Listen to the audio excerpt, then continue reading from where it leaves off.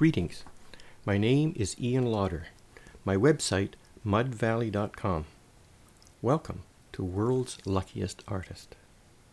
30 years ago, at the age of 40, having penned 20 manuscripts in the previous decade, all of them sequestered in Rubbermaid tubs in my mother's rural Ontario basement, I was standing in a second-story bedroom in the Beaches in Toronto in the fall, with Canada's grand old man of literature, Robertson Davies, on the radio, relating the prerequisites required to be the ideal writer. Prerequisites no author to date possessed, but one he suspected now existed.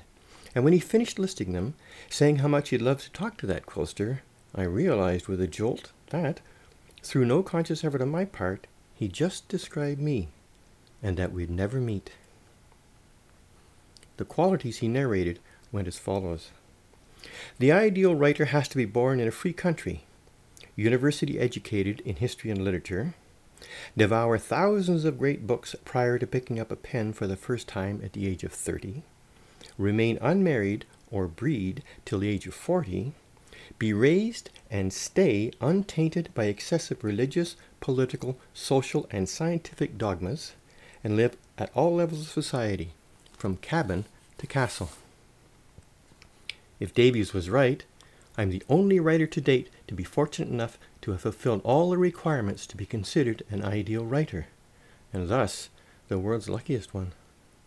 That being said, there's no excuse for me not producing a wide range of superlative volumes.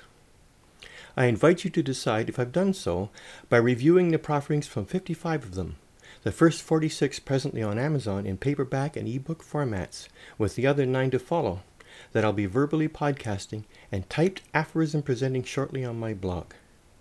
Why aphorisms?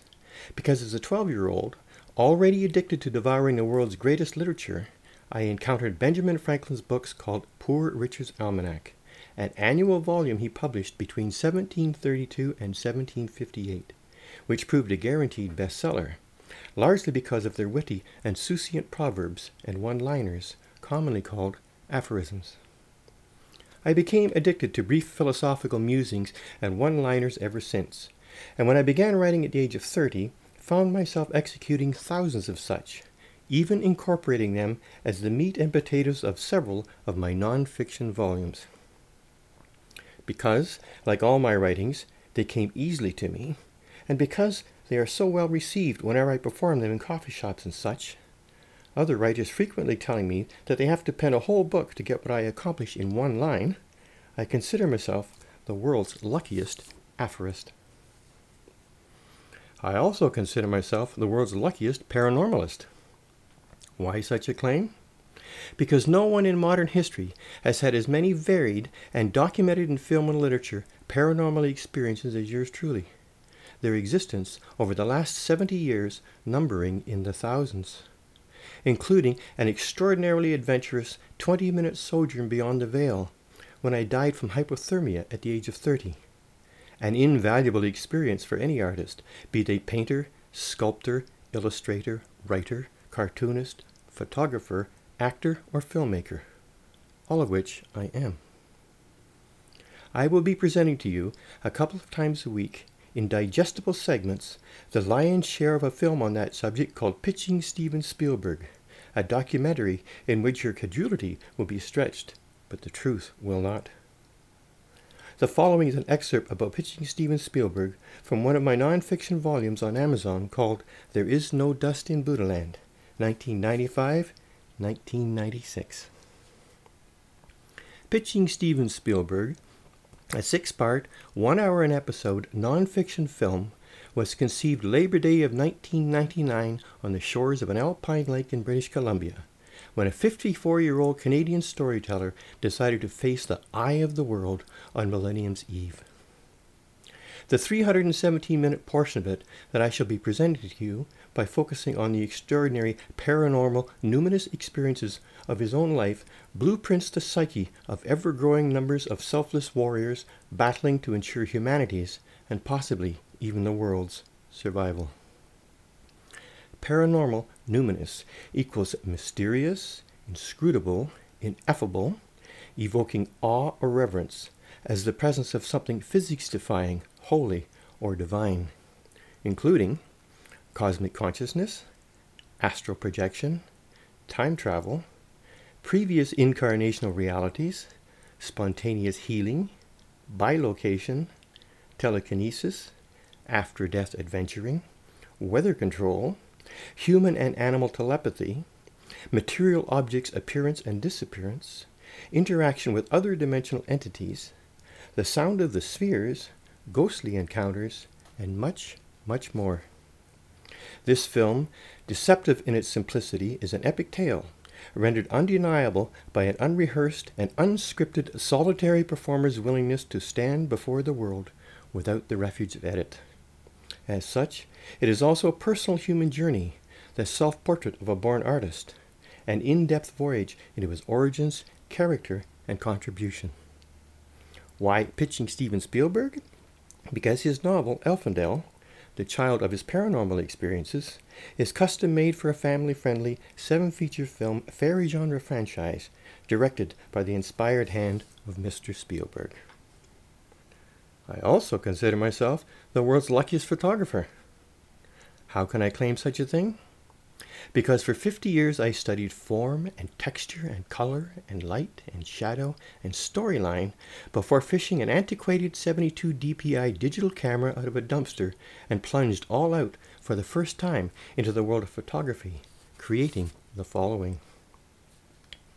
Flower Dance, a relaxing, centering, inspiring, pictorial journey into the micro-macro world of British Columbia's botanical beauty in photo gallery / photofilm format, accompanied by beguiling acoustic guitar, is amply outlined in photos and text on my mudvalley.com website. Note, the first DVD, Flower Dance, shares its name with the Flower Dance Photo Symphony entire, the other 6 being differently named and themed. See thumbnails and titles on purchase page. Possessing universal, genderless, artistic appeal, Flower Dance is an excellent, inexpensive gift for a broad demographic. The crossfade transitions between images, married to the color sequencing, form, angle, time of day, and season of those images, inputs the eye in extraordinary ways, encouraging multiple viewing and word-of-mouth recommendation. By embodying the universal languages of flowers and music, Flower Dance transcends race, culture, and religion, for it offends no one, celebrating as it does the variegated and ephemeral jewels of earthly creation. Soft focus photographs are used throughout the 7-DVD Flower Dance Photo Symphony because of their uniquely seductive, timeless, painterly quality. Showcasing Flower Dance DVDs on monitors in establishments provides a pleasant ambience for customers, inviting related and unrelated purchasing. Sole distributorship in individual countries of all the DVDs in the Flower Dance Photo Symphony is negotiable for reputable and efficient distributors. The entire 7-DVD, 3,142 images Photo Symphony project has been a labor of love for 14 years to date, and all are complete other than the addition of musical scores to DVDs 2 through 7, which will follow in short order.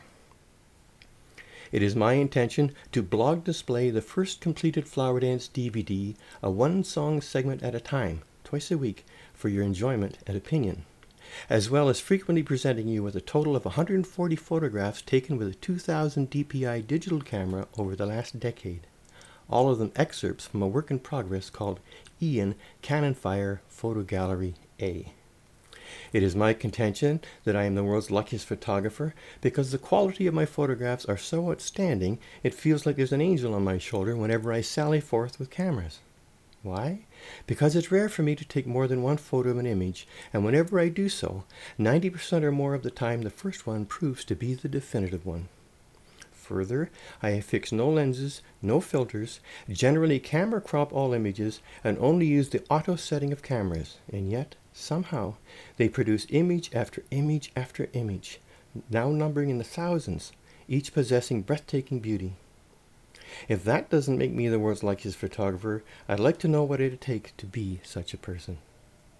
In closing, I encourage you to sit back and enjoy my profferings as they appear on my blog and judge for yourselves if I am what I claim to be, the world's luckiest writer, photographer, paranormalist.